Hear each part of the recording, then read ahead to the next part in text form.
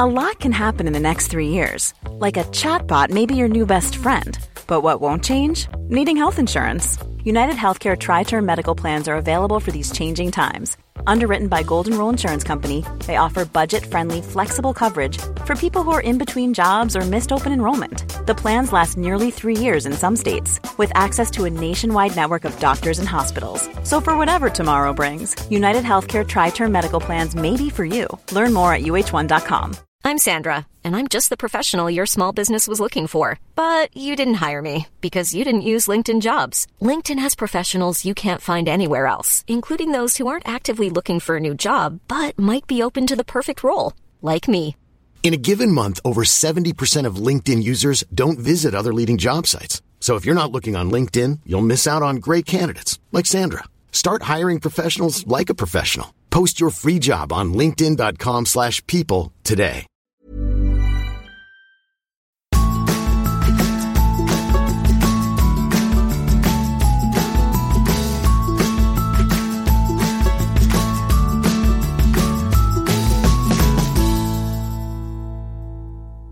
Det ikke lenger trendy å ha hendene fulle av handleposer med klær og ting man egentlig ikke trenger. Nå ønsker vi færre, men mer eksklusive og bærekraftige plagg, skjønnhetsprodukter og interiør. Og godt nok det, for det ikke veldig miljøvennlig å ha shoppingbonanza hver gang lønnen tikker inn på konto. Og det noe av hva Anja Stang og jeg snakker om i denne episoden av Ingefær. Anja har jobbet mange år i motebransjen, blant annet som motejournalist og moteredaktør i ulike magasiner. Nå hun frilansjournalist og har startet sin egen blogg, Greenhouse by Anja Stang, som handler om bærekraftig design og økologisk mat og skjønnhetsprodukter. Anja gir oss små triks som kan gjøre oss litt mer miljøvennlige i hverdagen, uten at det går på bekostning av å se bra ut eller å ha det koselig hjemme. Ingen kan gjøre alt, men alle kan gjøre litt, sier Anja. Jeg heter Sara Lossius, og du hører på episode 51 av Ingefær podcast. Har du spørsmål, ris eller ros, sender du meg en mail på sara@saralossius.no. Anja Stang finner du på anjastang.no, og meg finner du på saralossius.no, og som Sara Lossius på Facebook, Instagram og Snapchat. Og du i Oslo tirsdag 14. februar, det gøy om det dukker opp på Mesh klokka 19 for et live intervju av meg. Robert Shaw har startet podcasten Podprat, og jeg første gjest ut. Vi skal snakke om hvordan jeg har laget 51 episoder av Ingefær helt på egen hånd, og fått det til å bli en suksess. Vi skal snakke om oppturer og nedturer, og jeg deler også mine heiteste tips og triks for en god podcast. Info om eventet finner du på saralossius.no. Ses der!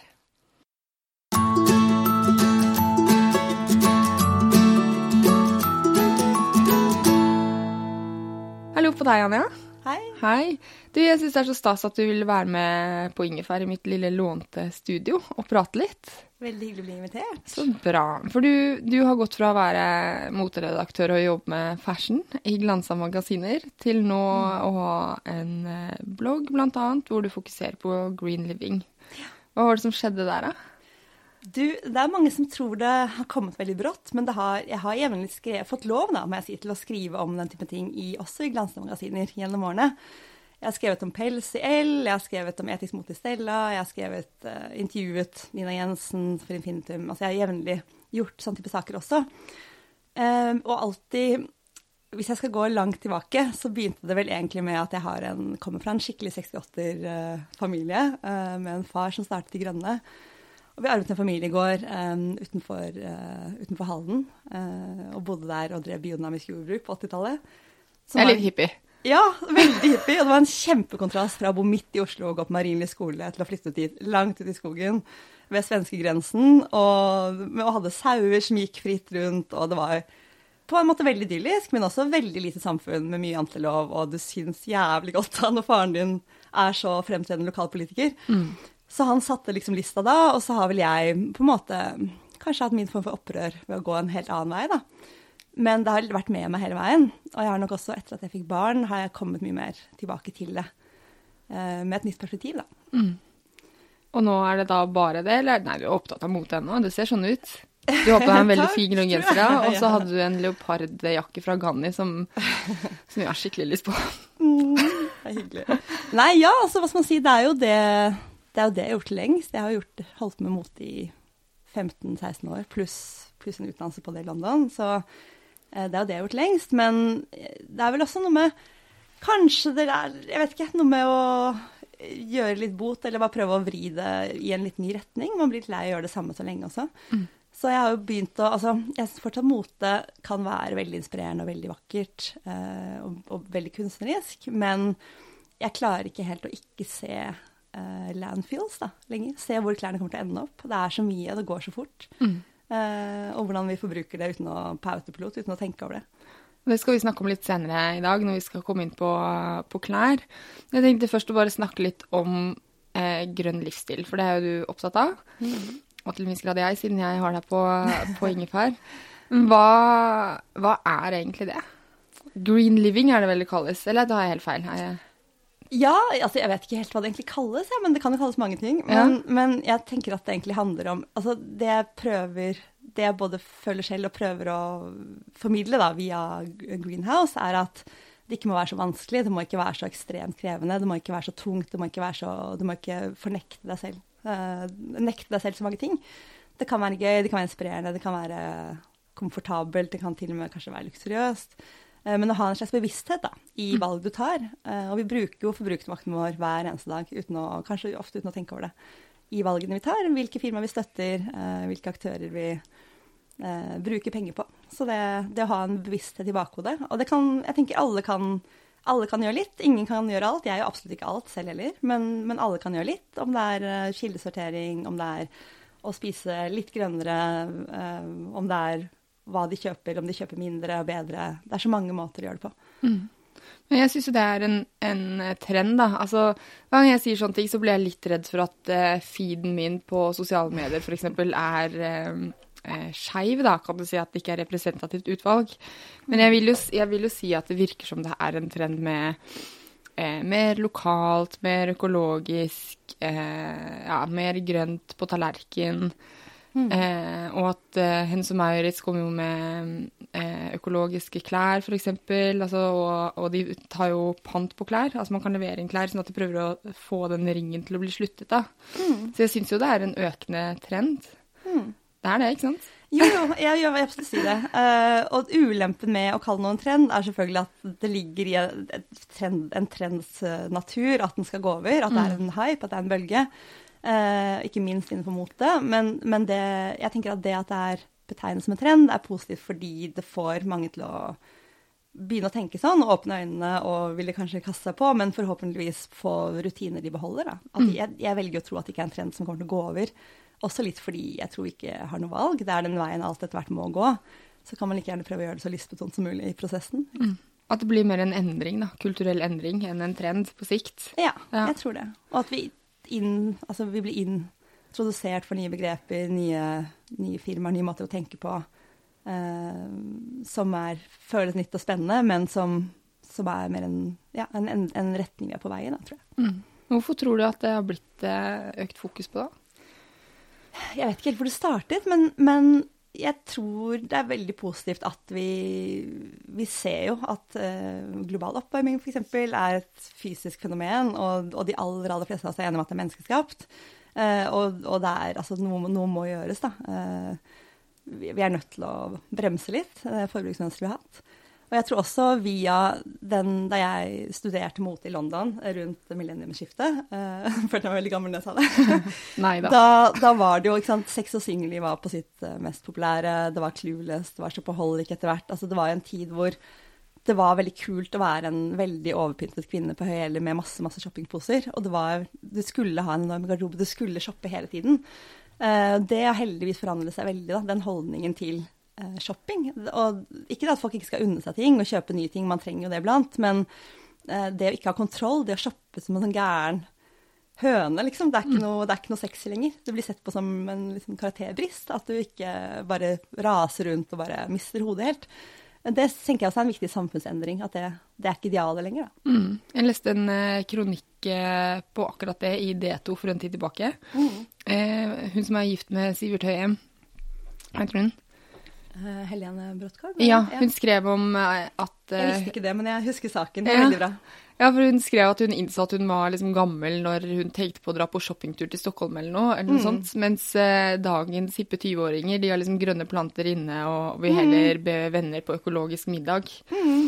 Så, jeg følte meg som noen hipp 20-åring da jeg leste. Ja, jeg følte meg en blanding. Vi har jo grønne planter og elsker å be folk på, men jeg synes jo også det er gøy å dra utenlands og handle litt. Men det er bare teorien, jeg gjør det ikke i praksis da, men det er vel mer barn. Ja. Men det er jo en fin endring, det også. Men, jeg følte jeg bare kjente meg nesten litt for mye igjen, men jeg ble jo glad for det, for jeg synes at jeg elsker jo å omgi meg med grønne planter, og vil bo jo mye nærmere naturen nå enn før, og rent fysisk også, men jeg har ikke tenkt på, jeg synes det var en morsom måte å spisse det på, at det er de nytjentenes symbol, på en måte. Men det er jo veldig hyggelig. Det er jo fine ting. Det er forhåpentligvis ikke et trendblaff, det å ville lage mat hjemme til vennene sine. Det er jo veldig hyggelig. Ja, det er det også. Og det er veldig hyggelig å gå ut og spise, men det er nok vært en slags dreining mot det. Det har nok det. Og så er det jo i disse interiørmagasinene, så er det jo rett og slett mye grønne planter. Ja. Men det er veldig fint da. Jeg har det masse hjemme selv, Det gir mye, det er levende ting da. Det er ikke, altså møbler er jo, selv om de kan være fantastiske, så er det jo døde ting på en måte. Det er jo liv, og de gir fantastisk inneklima, altså mye mer luft. Så jeg tror de gir mer sjel til et hjem da, vil jeg si. Ja, jeg synes det er interessant at, nå følte jeg som er gammel, men... Bra, jeg gjør til. Ja, men sånn er det, vet du. Midten av 30-åra. Men jeg synes det er interessant at de unge, eller ja, kan man si unge, at de som er i 20-årene da, virker mer opptatt av det. Men jeg vil jo også si, nå har vi litt på avsporing her, men når man leser en del av topploggerne, så kan det også virke som om forbruket fremdeles er veldig høyt da. Ja. Så det er jo en blanding av liksom grønne planter og billig klær på Nelly. Ja, det kan du si. Ja. Jeg har registrert at outboxing videos har kommet til Norge, og det synes jeg er litt deprimerende, må jeg si. Hva er det for noe? At videoer på YouTube av at du pakker opp ting du har kjøpt. Ja. Det er vel ikke blitt så utbredt, jeg håper for at det ikke blir det heller, men at det skaper jo en sånn forbrukstrang. Ja. Det har jeg aldri hørt om. Nei, men altså, jeg tenker alle har...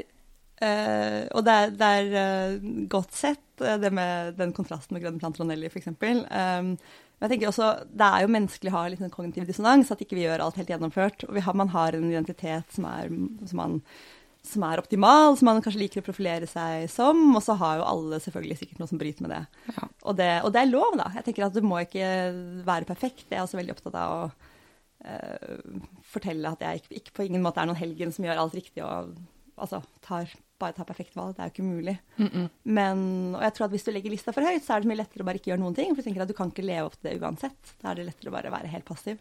Så når alle føler at de kan gjøre noe som monner, så er det mye viktigere enn å prøve å gjøre alt riktig, tror jeg. Og det var bra du sa, fordi jeg tenker at når man skal ha en green living på ingefær da, så kan det fort være at liksom, man sitter som en sånn moralpreken. Men jeg gjør mye bra, og så gjør jeg mye dårlig. Og det jeg tenker på, altså hvorfor jeg ville ha deg, er fordi vi skal gå gjennom flere rom i huset ditt. Eller både hvordan du gjør det, men også på bloggen din. For bloggen din heter jo Greenhouse. Så har du delt opp i hva man kan gjøre for å liksom leve grønt da. Så vi skal rett og slett gi litt sånn, eller du da, først og fremst, praktiske tips og råd på hvordan man er kanskje litt mer miljøvennlig i hverdagen, men uten at man trenger å gjøre alt. Ja. For jeg gjør ikke alt. Nei. Og kommer jeg aldri til å gjøre heller. Mitt motto er alle monner der. Ja. Og det er jo en klisjé, men jeg mener virkelig at det gjør det. Og hadde alle i verden gjort litt, så hadde det hatt en kjempeeffekt. Ja. Og bare det at noen gjør mer, og noen gjør litt, og altså alt hjelper. Og det er viktig å bevare litt håp, tenker jeg. Ikke sant. Vi kan jo bare dive inn da. Jeg tenkte vi skal starte med kjøkkenet. Altså kjøkkenet i Norge, så er jo kjøkkenet dritviktig. Det er ikke så viktig nødvendigvis i alle land i verden, men vi i Norge bruker jo enorme summer på kjøkken og på å pusse opp kjøkken, og vi bytter kjøkken utseendemessig da, mye oftere enn andre land der å sammenligne seg med. Ja. Og alle elsker kjøkkenet liksom. Det er jo familiens samlingspunkt. Alltid der man ender på fest. I hvert fall det. Ja, man gjør det. Der og do, si. De skal inn på badet etterpå, så det passer jo bra. Og på kjøkkenet så inkluderer det jo for eksempel mat og vaskemidler og søppel og sånn. Så jeg tenkte vi starter med mat. Jeg leste nå nylig at vi nordmenn kaster veldig mye mat. Ja. Noe sånt som mellom 170 tonn til 230 tonn mat i året. Shit. Ja, det er mye. Ja. Og så er det 190 000 brød hver dag. Det er veldig mye. Det er 5 bæreposer, har jeg sørt. Ja, det er rett og slett mye. Og så er det da småbarnsfamilier, sånn som oss. Og så er det de som er i 20-årene. Og de som har masse penger som er verst. Og så er det da frukt og grønnsaker og mat og tallerkenrester som blir kastet mest da. Ja. Eller produkter da, som har gått ut på dato i kjøleskapet. Så dere er jo småbarnsfasen. Ja. Kaster dere mye mat, eller? Ja, vi gjør jo det. Altså, det er jo... Vi har et bevisst forhold til det, da, må jeg si. Men vi prøver jo hele tiden å spise på ting. Mannen min er han er liksom støvsugeren som alltid spiser barnas røster. Typisk. Ja. Og han er veldig flink til å spise opp de tingene som må spises opp, selv om han egentlig ikke har så lyst på akkurat det. Mens vi har et fokus på det, men med små barn så er det umulig å beregne. Det blir jo alltid rester. Det blir alltid så mye havregrøt igjen. Det blir alltid så mye sånn oppsvulmet mysli. Altså det er umulig å unngå det, tror jeg. Brødskorper. Så ja, det er så jeg aner ikke hvor vi er på en skala, men når man sorterer matavfall, enten man har kompost som vi driver med i sommerhalvåret da, eller sorterer det ut, uansett så ser man jo litt av hvor mye det faktisk er. Så det, selv om man er flink å sortere, så blir det veldig tydelig hvor mye man også kaster da. Men hva gjør du for å ikke hva gjør du for å ikke kaste så mye mat? Jeg tenker at de største grepene vi gjør er at og det har vi gjort siden nå bor vi på Nesodden, men siden vi bodde i Oslo og bodde rett ved, hadde en Joker på hjørnet, så begynte vi å storhandle en gang i uken, og dro gjerne til Coop faktisk, hvor det var mest i nærheten av oss da, mest økologisk utvalg, og da gjerne til en bedre pris totalt sett enn å kjøpe alt sånn siste liten på nærbutikken, og planla da middagene for ideelt sett hele uka på forhånd. Og jeg synes det var helt genialt, for da i stedet for at en av oss alltid måtte handle litt hver dag, mens den andre hentet i barnehagen, så dro Morten og tok bilen den ene gangen i uka, og dro og kombinerte det med å trene kanskje, og handlet mens jeg var hjemme og kunne ligge og lese litt på TV. Så det var egentlig veldig vinn-vinn, og så prøvde vi da å spise opp mest mulig av det før vi da måtte ut og handle igjen. Så må man selvfølgelig supplere litt underveis, men det å planlegge måltider og handleturer, og ikke handle på tom mage, for eksempel, tror jeg kan gjøre mye. Og på Nesodden har vi ikke så mye valg, da er det et stikk til butikken. Så da var det lett å fortsette den vanen. Så det er vel noe av det viktigste. Og så er vi ganske sånn nonchalant på holdbarhetsdatoer. Vi smaker og lukter alltid før vi kaster noe. Og jeg vet at særlig meieriprodukter og egg og så videre holder seg lenge over. Altså på det vi spiser av kjøtt og på fisk, så er det liksom viktig å ikke gå over den siste forbruksdagdatoen, men på alt annet tenker jeg at det gjerne holder seg mye lenger enn man tror da. Så vi har det hele tiden i bakhodet og prøver å planlegge inn det vi også ser snart begynner å gå ut. Og så når vi snakket sammen før intervjuet, så sa du at du blir glad av synet av et tomt kjøleskap. Jeg synes det var litt koselig, på sett og vis. Ja. For jeg opplever det samme selv, da tenker jeg sånn at da har jeg planlagt bra. Da er det ikke så mye som skal kastes, eller da har jeg liksom gjort et godt kjøp denne uka. For vi driver også med storhandling. Du kan fylle det opp med god samvittighet. Ja, kan det altså. Men økologisk og sesong og sånn, det er også en trend som har blitt tydeligere og tydeligere. Eller igjen, er det liksom trend her i Oslo og da Nesodden? Eller er det en trend ellers i landet også? Vet du det? Jeg tror det er en trend ellers i landet også. Men jeg vet jo ikke hvor utbredt det er i alle butikker, og hvordan utvalget er da ellers i landet. Det er jo vanskelig å si, men på Nesodden er vi jo velsignet med et veldig godt utvalg av sesongting og øko. Fordi det er stor etterspørsel. Så alle kjedene har liksom et over gjennomsnittet godt utvalg, vil jeg tro da. Ja, men jeg bor jo også på Nesodden, og det er jo, jeg kaller det for hippieodden. Og det er ikke slemt, altså, mot Nesodd-folk. Men jeg antar at det er litt større andel hippier der enn mange andre steder. Den har jo et veldig hippie rykte. Jeg snakker ofte med folk også om at det er jo mer sammensatt enn det kanskje fremstår. Det er jo mye oljebransje der også, fordi man tar båten til Lysaker, og det er mye kunstnere, og det er mye næringslivsledere. Det jo veldig sammensatt, men alle liksom så jævlig hyggelige mennesker. Vi ser normale ut da. Og ja, jeg håper det. Det synes jeg. Men tilbake til økologisk sesong, det noe du bryr deg om? Og i så fall hvorfor? Ja, jeg gjør det. Og det av mange grunner, men jeg tenker også at det smart å tenke sesong, fordi det er best utvalg av. Det da grønnsakene, hvis vi snakker grønnsaker og frukt, da, det da det på sitt beste. Det koster også mindre fordi det lett tilgang. Og det mer miljøvennlig fordi det ikke må importeres og fraktes langt. Men, og økologisk mat det jo også veldig mye, det jo også mer begrenset hva du får utenom sesong. Så det noe med, smak, utvalg, det da, og det noe med å leve etter sesong, at du gleder deg litt til, og nå det snart i sesong, og så vet du at så nyter du ekstra alt som på sommeren, for så det lenge til neste gang. Og at man får litt sånn som folk kanskje levde med før, da. Nå høres det kanskje veldig ekstremt ut, og det jo, får man lyst på blåbær eller bringebær, eller altså gud vet, så kjøper man selvfølgelig det, men jeg tror, man får mye igjen for å tenke sånn. Og kjøpe ting på markedet, det jo bare sesongvarer, for eksempel. Marked og så videre. Og det ser så bugnende ut, og rotgrønnsaker fantastisk på høsten og vinteren. Skalldyr og fisk jo smaker aller best midt på vinteren, hvor det ikke så mye andre grønnsaker i sesong. Det alltid noe som godt hele året, selv om det jo selvfølgelig i Norge litt mindre på vinteren enn ellers. Jeg har gledet meg til rogn fra forrige sesong, liksom. Kjøpte en god pose i går og skal lage i dag. Ja. Jeg elsker det. Altså skrei og... Så det virkelig... Det liksom høydepunkt i tidlig februar, da. Ja. For meg.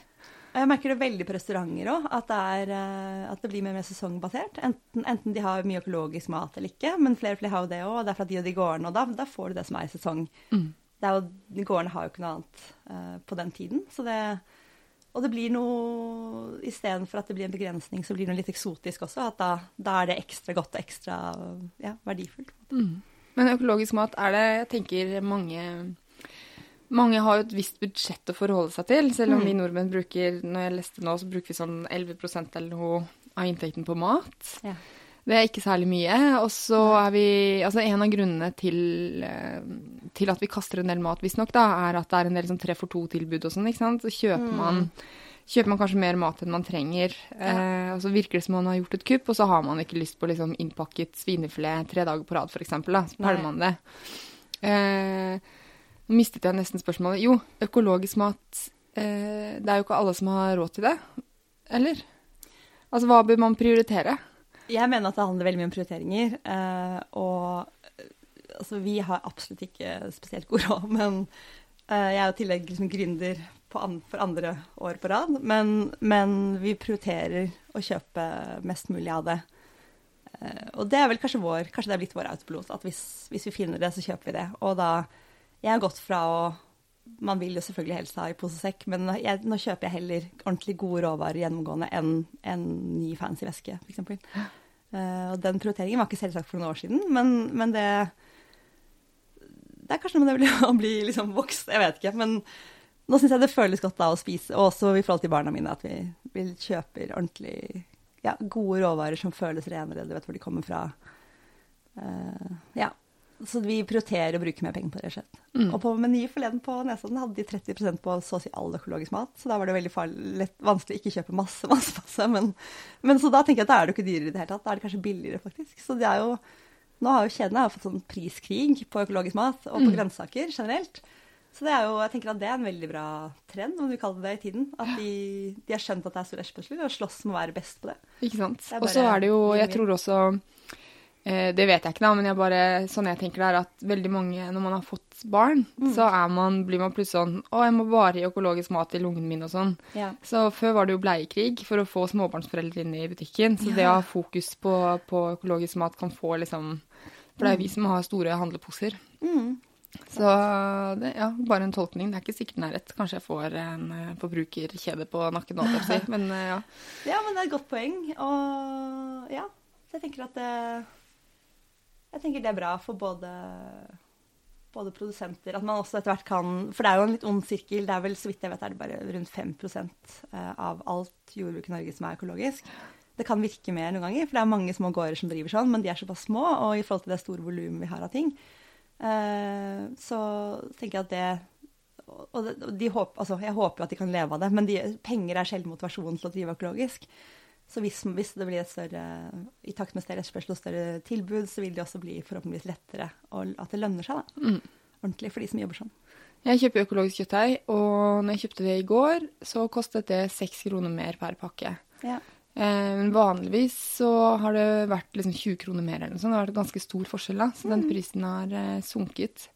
Så når jeg har kjøpt økokjøttdeig, så har jeg liksom skjult litt for Jon, fordi han synes at når prisen så stor, så synes han ikke at det forsvarlig da. Nei. Men han kommer ikke til å høre på det jeg sier nå, så det greit at jeg sier det. Men når det 6 kroner forskjell, så synes jeg det helt greit. Jeg var jo hjemme hos deg på Nesodden for litt siden, og så snoket jeg rundt i huset ditt. Jeg burde nesten ha snoket mer, men uansett, så jeg la merke til at du bruker jo øko-oppvaskmiddel og sånn også.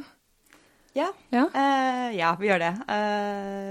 Mest mulig. Det litt opp og ned hva vi får tak i noen ganger også, men jeg veldig glad i vaskemidlene og rengjøringsmidlene til C, som jo ikke sertifisert økologiske, men duften det fra glass, parfymebyen glass. Det lukter helt fantastisk godt.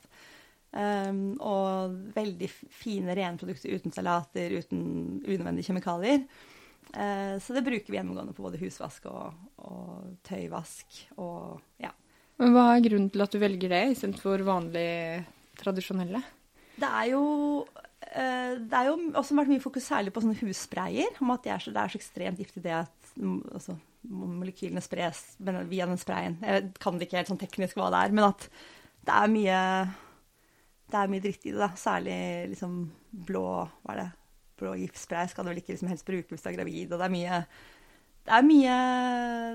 altså også i forhold til penicillinresistens da, som jo kanskje litt til sidespor, det mye fokus på for tiden, så det veldig mye som antibakterielt og så videre, som jo har blitt, altså forskere har funnet at det kan gi større resistens, det jo kjempefarlig. Så jeg tenker at, men igjen, alle må ikke gjøre alt, men så lenge det finnes gode alternativer som gjør det rent nok og lukter godt, og så koster de kanskje litt mer, men så de også drøye bruk, og så synes jeg det verdt det likevel. Ja, de jo dyrere. Da jeg bodde i London, så kjøpte jeg på min knøttlille studenthybel der. Den var helt mikroskopisk, men uansett, da kjøpte jeg økologiske vaskemidler, fordi det kostet nesten ikke noe mer på min lokale Tesco eller noe sånt.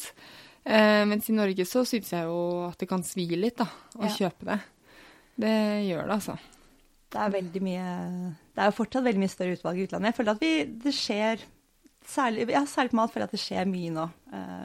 Har skjedd mye på bare et år eller to. Da jeg studerte i London også rundt 2000-2001, så var det også masse økologisk på Tesco og Sainsbury's og allerede da fantes det jo ikke i Norge, da måtte det på Helios, liksom. Ja. Så det har skjedd mye i forhold til tilgjengelighet, og så pris en. When you're ready to pop the question, the last thing you want to do is second-guess the ring. At BlueNile.com, you can design a one-of-a-kind ring with the ease and convenience of shopping online. Choose your diamond and setting. When you find the one, you'll get it delivered right to your door. Go to BlueNile.com and use promo code LISTEN to get $50 off your purchase of $500 or more. That's code LISTEN at BlueNile.com for $50 off your purchase. BlueNile.com, code LISTEN. Many of us have those stubborn pounds that seem impossible to lose, no matter how good we eat or how hard we work out. My solution is PlushCare. PlushCare is a leading telehealth provider with doctors who are there for you day and night to partner with you in your weight loss journey. They can prescribe FDA-approved weight loss medications like Wegovy and Zepbound for those who qualify. Plus, they accept most insurance plans. To get started, visit plushcare.com/weightloss. That's plushcare.com/weightloss. Prisen har selvfølgelig også gått ned, og går ned jo mer etterspørsel blir av det. Så jeg tenker det en sånn forbruker/formidler, hva skal man si, symbiose da, som man må jobbe litt med, at de også skjønner at det en etterspørsel og tar det på alvor, og at vi får muligheten til å vise at vi ønsker det, og kjøper det, og støtter det. Og hvis man har lyst til å lage sine egne vaskemidler, for det kan man jo, så kan man høre på en episoden jeg hadde for et år siden med Birgitte Magnussen, for der gir hun noen secret tricks med... Hun veldig flink til å gjøre det. Jeg har hatt ambisjoner om å prøve noen av de oppskriftene hennes faktisk, men ennå ikke kommet så langt. Men det er jo, jeg tror ikke det er så vanskelig. Særlig det med rengjøringsspreier og sånn. Ja, for det er eddik og noe greier. Jeg har hatt ambisjoner om det i 1,5 år, det har ikke skjedd. Nei. Så jeg tror det kommer til å ta noen år til før jeg får det Det til. er litt som at jeg skulle bli sånn paibakende mamma når jeg var i mammaperm første gangen. Jeg hadde store planer om det. Enda ikke bakt pai i mitt liv. Ja, det er deilig å høre. Men baby steps, hæ? Baby steps. Og så tenkte jeg vi kunne hoppe over til badet. Nå driver vi og snakker om produkter. Er du helt øk på produkter også? Og i tilfelle hvorfor? Ja, jeg har blitt det. Men jeg har vært hele tiden, eller lenge. Men jeg begynte å oppdage Dr. Haurska og Veleda sånn rundt 2001 via en kollega av meg da jeg jobbet i Inside da. Det var de første merkene jeg oppdaget. Og så har jeg oppdaget litt sånn økoluksus via Gimle Økologisk og så videre. Sånne lignende aktører gjennom årene. Og det er jo selvfølgelig, det koster jo noen hakk mer. Men igjen, litt av poenget med det er at mange tror jeg også har en fordom mot økologiske skjønnprodukter i at det ikke funker, at ikke de har den samme teknikken. De er rene og fine, og de lukter kanskje litt sånn alternativt, og lukter urter. Det gjør de jo ikke alltid heller, men at de på en måte ikke, de kan ikke være anti-age, de har ikke den samme effekten. Men det føler jeg at den typen, det segmentet virkelig motbeviser da. At det kan være minst like teknisk, men renere og mer kontrollert hva som er i.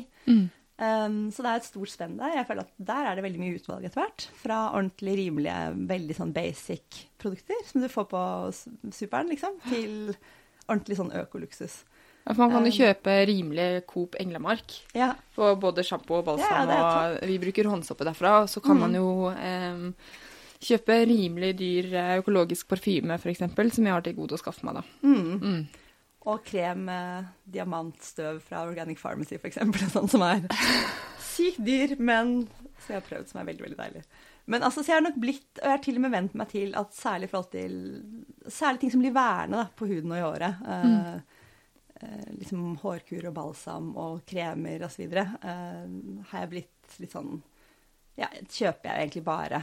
Jeg er ikke så opptatt alltid av selve sertifiseringen, hvor mange prosent ditt og datt, og den matten, liksom, men at det må være merker som jeg vet, vet hva de driver med, og har ganske rene ting, da. Men er det fordi du ikke er hypp på å få det inn i huden, eller tenker du mer på at liksom, det vi skyller ut med vaskevannet skal ut et sted, liksom, i jordsmonnet, eller? Ja, begge. Ja. Men like mye for min del, egentlig. Og det startet vel, det tror jeg fikk mest fokus på da jeg var gravid første gang, for nå 7 år siden. At det er så mye fokus på hva gravide ikke sant, skal spise mat, hva du smører på huden, hva babyen får i seg og så videre, og selvfølgelig når babyen er født, hva du gir den å spise, hva du smører på babyen, og hva du bruker i badevann og så videre. Og hvorfor skal ikke det også gjelde en selv, og etter at når man ikke er gravid lenger? Da fikk jeg en litt sånn oppvåkning kanskje på det, at hvorfor skal det stoppe der når du ikke er gravid lenger? Så da begynte jeg vel å bytte ut mer og mer i takt med det. Så jeg må si at det gjelder like mye for min egen del, og det føles bedre, og særlig i forhold til shampoo og så videre, er det også mye som, og stylingprodukter også, er det mye som liksom klogger seg, bygger seg opp og blir liggende i håret. Jeg bruker skikkelig giftig hårspray når jeg bruker det. Ja, akkurat hårspray jeg har faktisk funnet en som er veldig bra, som er alternativ, men den typen ting er kanskje vanskeligere å finne, men det kommer mer og mer der også. Men jeg har til og med vent meg til at økologiske shampoo skummer mindre, at jeg synes det er litt. Først synes jeg det var veldig rart, og så synes jeg det er litt sånn rart når jeg bruker en vanlig shampoo nå, at den skummer så jævlig mye. Du venner deg liksom bare til noe annet. Det har jeg ikke tenkt på. Nei. Jeg brukte en saltshampoo en stund fra Raw Organic Skincare, og den skummer ganske mye. Ja, de kan det jo altså. Det er sjukt digg. Det føles som du kanskje må bruke mer, men så, ja. Det var en annen greie, men jeg tror at, og igjen, alle starter et sted da, og for meg startet jo et sted, det er vanskelig å sette fingeren akkurat på hvor og hva det var, men det var vel rundt den graviditeten at det skjedde mye, og så når du går en vei, så er det mindre naturlig å gå tilbake igjen. Det er vel noe med det. Men hvor er det man får tak i sånne produkter da? Altså, er det på nett, eller er det liksom? Ja, du kan kjøpe mye på nett. Nå er det vel, jeg gjør ikke det så mye, men du har vel sånn, du har Zoma og iHerb, litt sånne steder. Supernature har jeg kjøpt mye gjennom årene. På Røtter kjøper jeg mye. Og også faktisk den økologiske shampoen fra H&M Conscious-kolleksjonen er veldig bra. Du visste ikke at de hadde i gang? Nei, faktisk. Så de har jo også fått en sånn økologisk, eller hvor ikke alle ingrediensene, men så mange er økologisk sertifisert, og emballasjen er resyklert og så videre. Alle på klær da. Egen kolleksjon, som er ordentlig, som er bra, og som er gode priser. Så det må ikke være så dyrt, men Det det jeg synes er kult da. Du kan velge mellom, det et kjempespenn. Du kan finne akkurat liksom, ditt merke, dine ting. Ja. Fra bare helt basic og rimelig til super, super lyksig og high-tech da. Jeg skikkelig gjerrig når det gjelder produkter da, på meg, rett og slett. Men og jeg skifter ut veldig gradvis da, altså sånn som, jeg tenker at det ikke greit for meg å drive og kaste ting heller, så jeg bruker ting opp, og så skifter jeg det ut. Ja. Så jeg for eksempel, det bra, for meg. Ja, jeg har et tonn med neglelakker, ikke tonn. Jo, jeg har veldig mange rosa neglelakker i nesten samme farve, som da ikke økologisk i hele tatt, så jeg kaster jo det ikke, bruker dem opp. Ja. Gjør det altså. Ja, neglelakker vanskelig, det har jeg også mange, og som jeg har samlet opp gjennom årene, og mye spons gjennom å jobbe i magasiner og så videre. Men det det vanskelig å bruke opp. Jeg vet ikke om jeg har brukt noen neglelakk, men, det jeg. Men der har jeg også begynt å oppdage alternative merker da. Blant annet noe som heter Treat Collection, som uten så mange x antall kjemikalier. Det vanskelig å gjøre det sånn helt rent, for det skal jo sitte på neglen. Men der skjer det også mye, føler jeg. Og soya-basert og det, ja. Mye greier. Det har sikkert Birgitte Magnussen også noen tips på bloggen sin. Jeg leste på bloggen din at du ikke dusjer hver dag. Altså, nei, brannfakkelen. Nei, men dusjing jeg føler meg litt sånn, du skal tørre jeg å si det da. Ja, men jeg tror du ikke alene da. Jeg tror ikke jeg alene, nei, men jeg tror samtidig at det et slags sånn stigma på at man tar for gitt at alle gjør det, men så tror jeg ikke alle gjør det. Altså hørte jeg på P3 Morgen her forleden at Markus, han har fått pusset opp badet sitt, og hadde ikke dusjet før jobb, og han følte seg helt krisforferdelig. Ja. Så jeg tror vi så vant til den morgendusjen da. Ja. Men hva det miljøvennlig liksom, å ikke dusje så lenge? Jeg må bare slutte å dusje helt, være mest mulig redde verden. Vaskeklut, før hadde man jo det. En for nedentil, og en for resten av kroppen. Jeg synes polsk vask litt sånn undervurdert. Hva det for noe? Kattevask. Skvitt litt. Nei, jeg vet ikke hvorfor polsk vask, kanskje ikke så bra. Kattevask. Men fenomenet kattevask kanskje litt søtere. Ja. Nei, jeg dusjer vel sånn hver dag i praksis. Men det jo ikke så, altså før kunne jeg fort dusje 2 ganger om dagen, hvis jeg skulle noe spesielt på kvelden, eller jeg tror det også har litt med å si at jeg har mye hjemmekontor og kan ta en litt sånn myk start, kan starte å lese mailer i pysjen, og så hvis jeg skal noe på kvelden, så kan jeg vente litt med å dusje, eller men ja, nei, jeg tenker at da til gjengjeld så kan jeg heller unne meg litt lengre dusj når jeg først dusjer. Det vel noe av det jeg synes vanskeligst å begrense, å bruke varmt vann. Jeg prøver å stoppe vann når jeg tar hårkur og forskjellige sånne ting, og ikke bruke unødvendig mye, men jeg klarer ikke helt å begynne med sånn nazi-timer heller. Det føles litt frasketisk. Så akkurat det vel de punktene jeg tenker at særlig på vinteren i Norge det så kaldt. Men, man blir så stresset når man på sånne, for eksempel når vi går tur i fjellet, og på sånne høyfjellshoteller, og så putt på en 5 liksom, og så har du 3 minutter til dusj. Jeg blir så stresset, jeg klarer ikke nyte dusjen i det hele tatt. Nei, ikke sant? Det jeg som må bare ta den tiden jeg har. Men jeg leste vel faktisk, det var litt befriende, jeg leste en kjent norsk motorblogger som skrev at hun hadde vært på fjellet i romjulen, at hun ikke hadde dusjet på 8 dager, for eksempel. Og det klart, da begynner det å føles ubehagelig, men at det litt forfriskende at noen tør å si det, at ikke du liksom føler deg ekkelt, og gjør man det, tar man selvfølgelig bare en dusj. Ja, eller jeg vasker håret. Altså, nei, jeg dusjer hver dag da, for jeg trener, så jeg kunne aldri ikke dusjet. Nei. Jo, det kunne jeg sikkert. Jeg trener vel egentlig bare rett og slett for lite. Det det. Jeg tenkte før vi går over til klær da, mote, så har jeg en fast spalte ingefær innimellom. Og det første spørsmålet hva spiste du til frokost da? Eller generelt, jeg vet at du har vært på presseevent, altså det kanskje ikke, det ikke normalt i dag. Hva pleier du å spise på en normal dag da, til frokost? Jeg kan jo si hva jeg spiste i dag da, som var en sånn overnattingsgrøt, som det kalles, laget av Gitte Witt fra 52 More Years, med matbloggen, så det var faktisk en veldig god frokost, med Alpro, med plantebasert. Men jeg lager mye havregrøt til barna mine, og faktisk også ofte med plantemelk da, og den litt naturlig søt, så jeg bruker sukker, altså, men ofte, grøt, eller så liker jeg å lage posjerte egg. Jeg har blitt ganske god på det. Knekt koden på posjerte egg. Veldig fancy frokost. Ja, eller kanskje kall det brunch da, litt sånn sen fridagsfrokost. Jeg lager ikke det hver dag, det høres kanskje veldig likt ut, men det så jævlig godt. Og, hva har du til da? Hva? Hva har du til da? Brødskive og litt, kanskje litt noen sånn små tomater og kanskje litt spirer hvis jeg har det, for eksempel. Men en toast, liksom, kan være nok det. Det hørtes godt ut. Havregrøt er den mest populære frokosten på ingefær, bare så det er sagt. Ja, ikke sant? Ja da. Og pympa havregrøt, var det det? Ja, den har jeg hatt til frokost i dag. Og sånn, jeg liker veldig godt sånn chia-grøt også. Det har jeg jo til og med lagt en oppskrift på i kjøkkenet mitt. Men jeg er ikke så god til å lage det sånn veldig ofte, så ofte som jeg burde. Men jeg synes det er digg. Det er også sånn som kan lages kvelden før. Ja. Som går fort, da. Så, da har man jo frokosten klar, det er kjempegreit. Ja, så jeg skal ikke si at jeg er sånn ybersunn, men jeg er ikke sånn veldig frokost. Jeg er nok mer middagsmenneske, og dessertmenneske har jeg alltid vært. Men jeg må spise frokost, jeg må liksom lage en ordentlig frokost. Men det trenger jo ikke være fancy. Det er mer interessant hva folk spiser, og da er det jo havregrøt som kommer høyt opp på lista. Ja. Hva er det beste helsetipset ditt da? Det var et veldig godt spørsmål, som jeg jo nesten føler jeg må tenke litt på. Du kan tenke på det, og så kan vi ta det opp etterpå. Ja. Men jeg tenker det er jo de klassiske tingene med... Jeg tror jeg sover alt for lite, for eksempel. Jeg tror søvn og vann, det er jo de klassiske greiene. Og bare være mest mulig ute, tror jeg.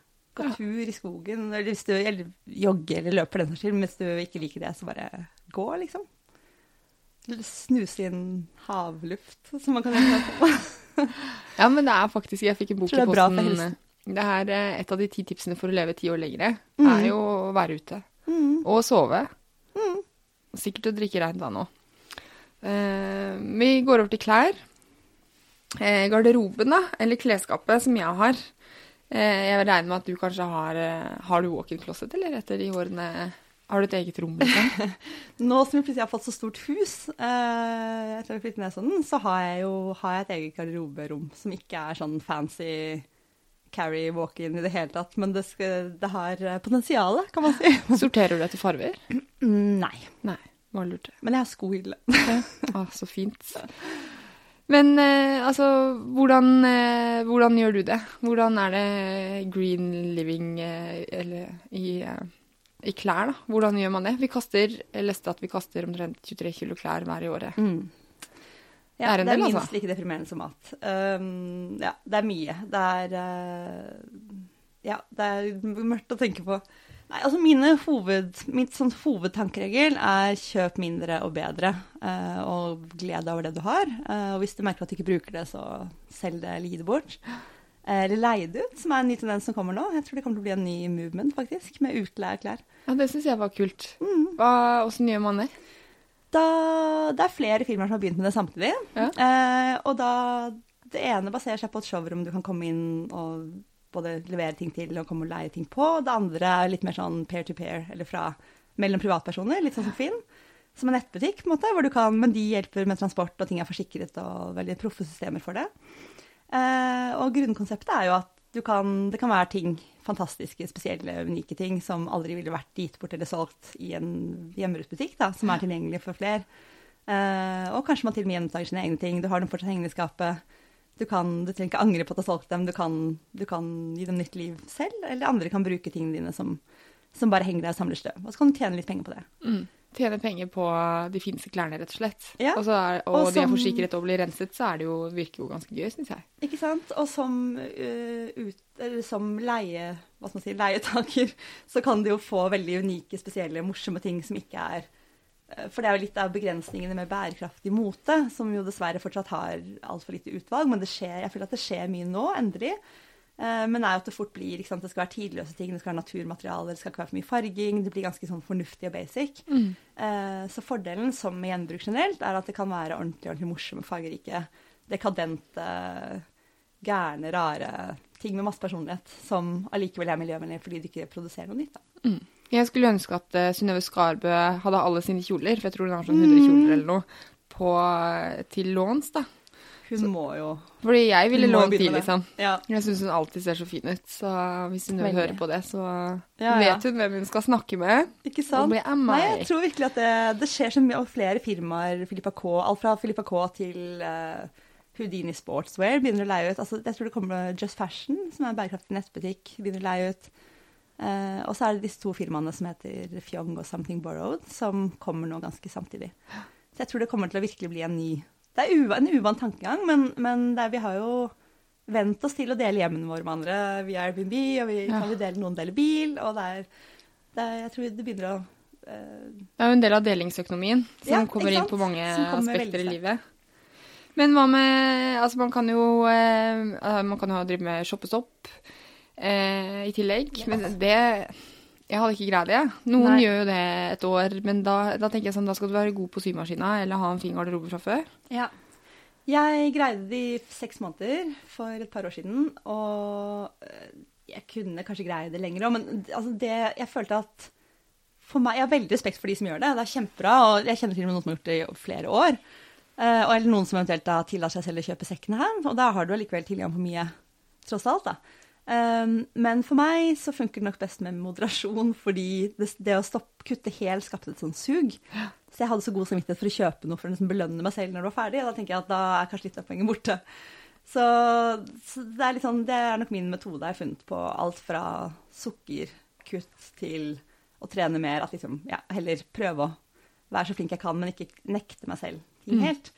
Og da gjøre bedre valg når jeg først kjøper noe, og da, hvis man kjøper ting sjeldnere, så kanskje da kan man heller investere i noe du vet du får brukt mye mer, som ikke er sånn, det er, jeg tror alle de spontankjøpene, og alle de tingene på salg som det er så billig at jeg sparer så mye, og den der tanken om at du sparer noe ved å kjøpe noe er veldig rar.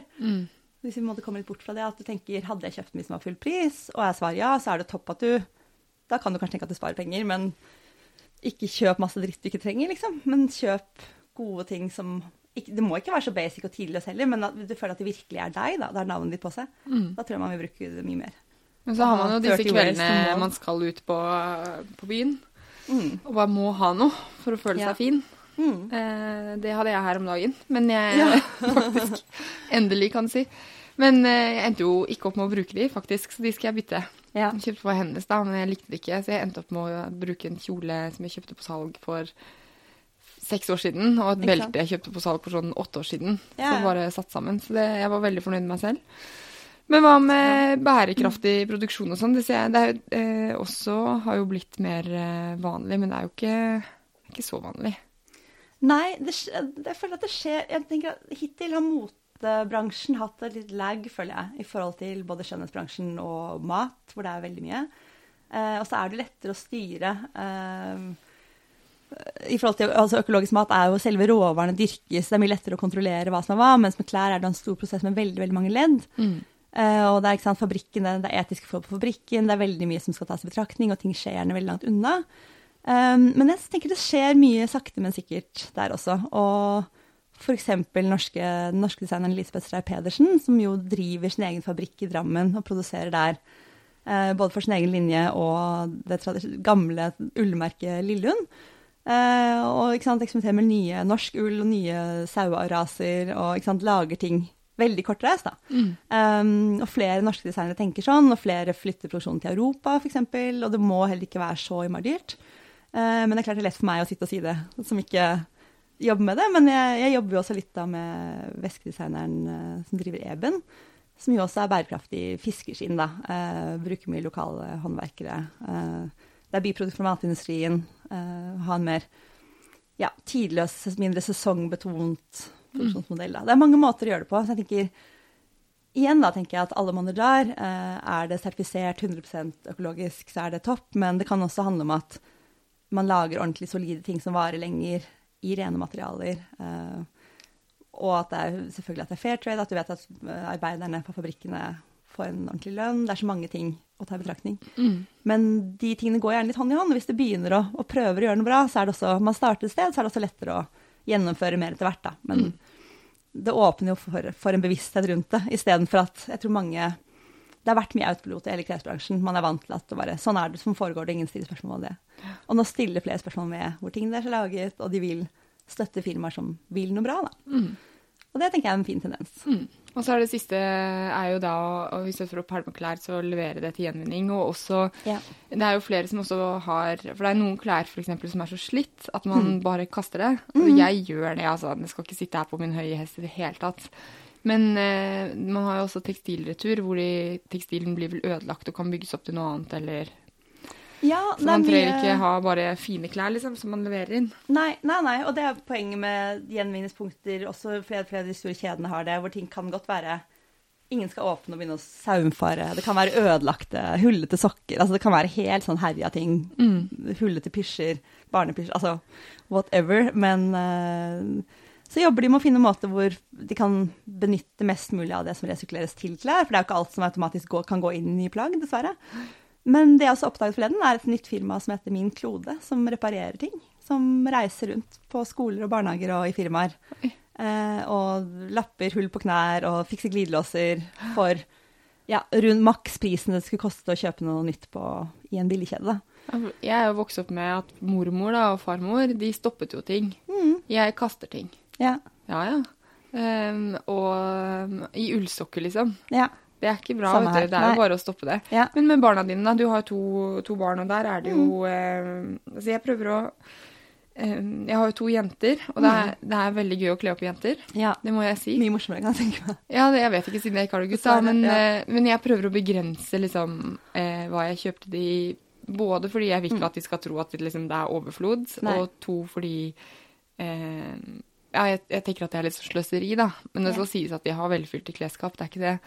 Men hvordan gjør du det der? Er det second hand, arving, eller er du nøye? Altså, hvordan gjør man det med barn? Ja, alt. Og vi kjøper selvfølgelig en del nytt også. Men et av mine favorittbarnemerker er Min Rodini, som er svensk, som jeg synes lager utrolig kule ting. Veldig, veldig kule print. Det er veldig morsomme ting. Det er ikke sånn, det ser ikke sånn overdrevent fornuftig ut. Men veldig morsomme ting, mye dyre figurer og veldig mye leopard som jeg liker da. Ja, ikke sant?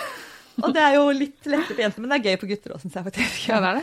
Men veldig mye kule motiver og veldig bra stoffer, og det koster jo litt mer enn de billigste kjedene. Men de tingene vi har derfra da, så vi gjør jo en mix selvfølgelig, og det blir en del conscious collection, altså ting som er rimeligere også, men tingene jeg har fra Min Rodini bruker de jo ekstremt lenge. Og så er det 2 gutter som jo gjør at de kan arve av hverandre, eller at lillebror kan arve av storbror, og da er det nesten sånn, skal han overta tigerjakken min, som jeg elsker? Det blir nesten sånn, de får et sånn emosjonelt bånd til nesten.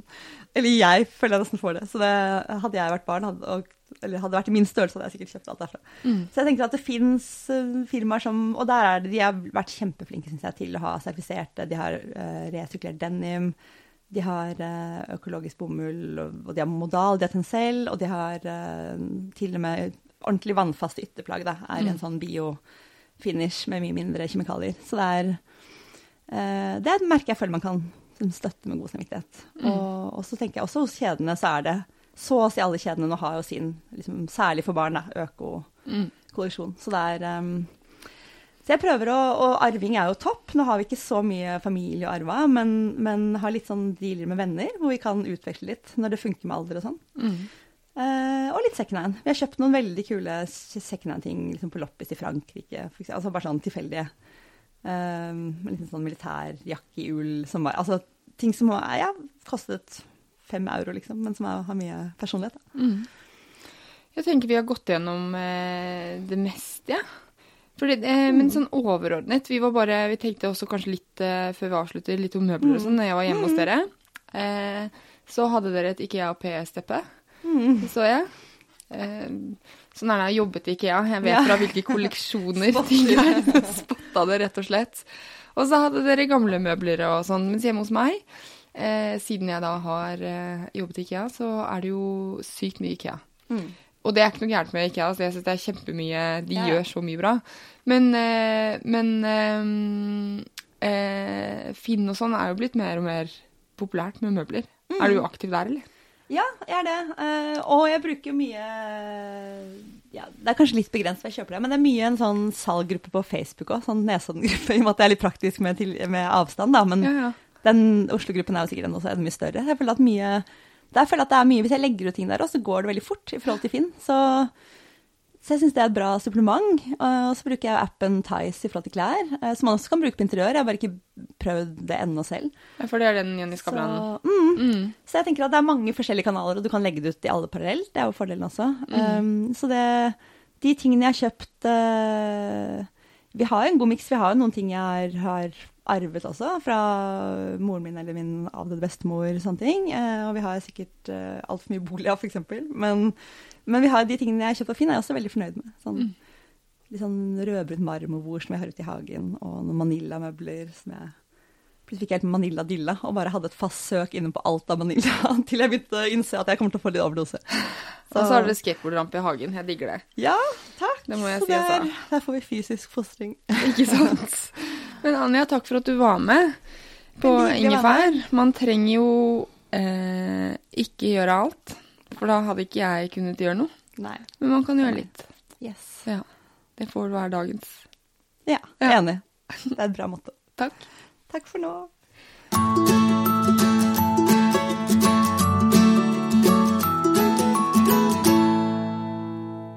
Du har hørt episode 51 av Ingefær podcast med meg, Sara Lossius, og jeg hadde den ganske miljøvennlige gjesten Anja Stang på besøk. Jeg håper du ble inspirert til å leve litt grønnere du også. Ingen kan jo gjøre alt, men alle kan gjøre litt, noe du har fått med deg i løpet av podcasten, tenker jeg. Anja finner du på anjastang.no, og meg på saralossius.no, og Sara Lossius på Snapchat, Instagram og Facebook. Og likte du denne episoden, så kan jeg anbefale episode 9 av Ingefær, hvor jeg snakker om økologiske produkter til deg selv, barn og hjem med Birgitte Magnussen. God grønn uke til vi høres igjen. Ha det! Mom deserves the best, and there's no better place to shop for Mother's Day than Whole Foods Market. They're your destination for unbeatable savings, from premium gifts to show-stopping flowers and irresistible desserts. Start by saving 33% with Prime on all body care and candles. Then get a 15-stem bunch of tulips for just $9.99 each with Prime. Round out Mom's menu with festive rosé, irresistible berry chantilly cake, and more special treats. Come celebrate Mother's Day at Whole Foods Market.